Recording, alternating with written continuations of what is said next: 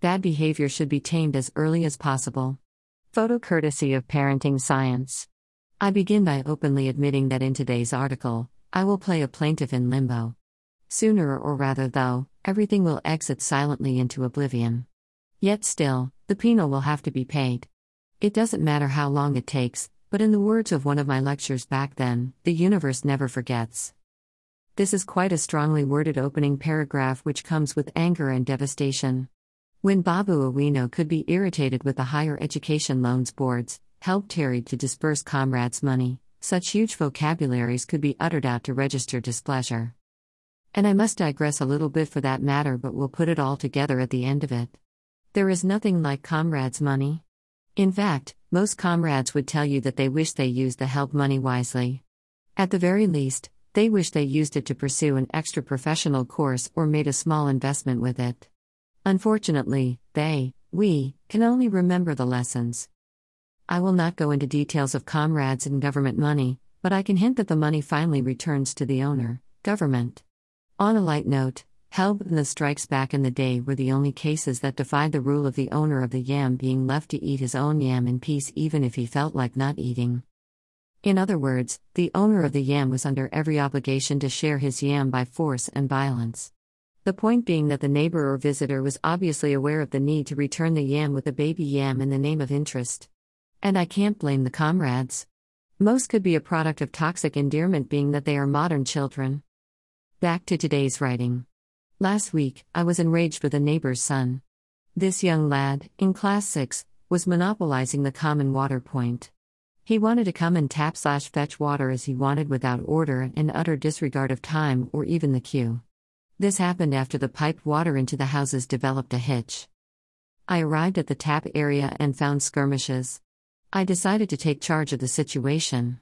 This young man was turning out to be a nuisance. I warned him of that bad behavior, even threatened to use a rod.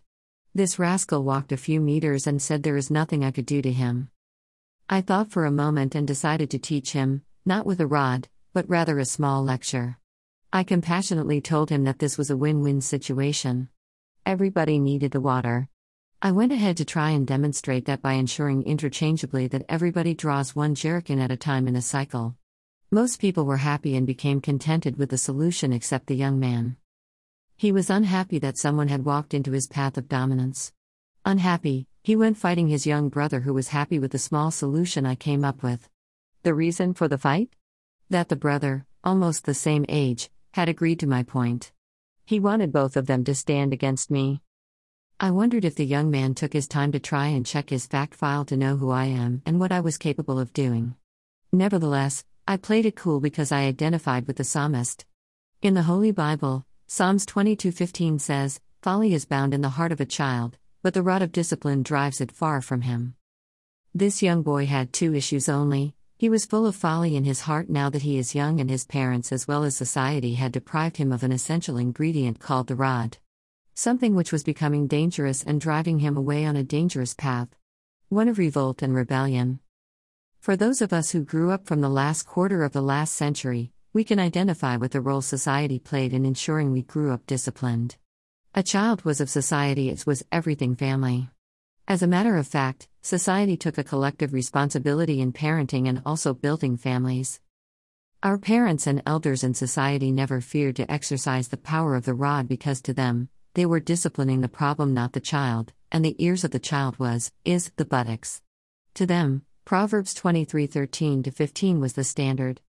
When found in a problem, a parent could read you the verses, "Do not withhold discipline from a child. If you strike him with a rod, he will not die. If you strike him with the rod, you will save his soul from Sheol. My son, if your heart is wise, my heart too will be glad." It was a discipline out of love. A discipline from a heart wishing the very best of the child. Now came the era and age of no discipline. A time when a child talks of rights, and even charging the parent should they use the rod whatsoever. We are at a time when we think that by sparing the rod, we are showering the child with love. What a pity. In my day, if I did something stupid, the senior society members around would administer the discipline there and then.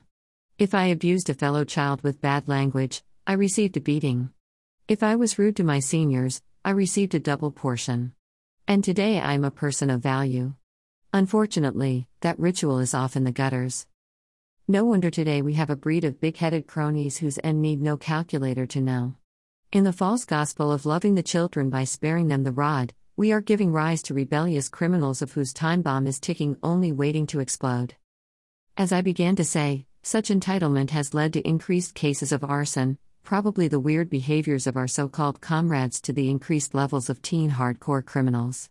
And the young boy whose behavior was and is irate, his penal will be paid however long it takes unless the parents serve him a late dose of the rod mixed with compassionate talks. I said and the plaintiff in today's article. If you want to know the accusers and defendants, just look at your neighborhood for that young errant boy or girl drunk with toxic endearment, and then you can understand my misery. End. Copyrighted 2021. Hebrews 12:11 ESV. For the moment all discipline seems painful rather than pleasant, but later it yields the peaceful fruit of righteousness to those who have been trained by it.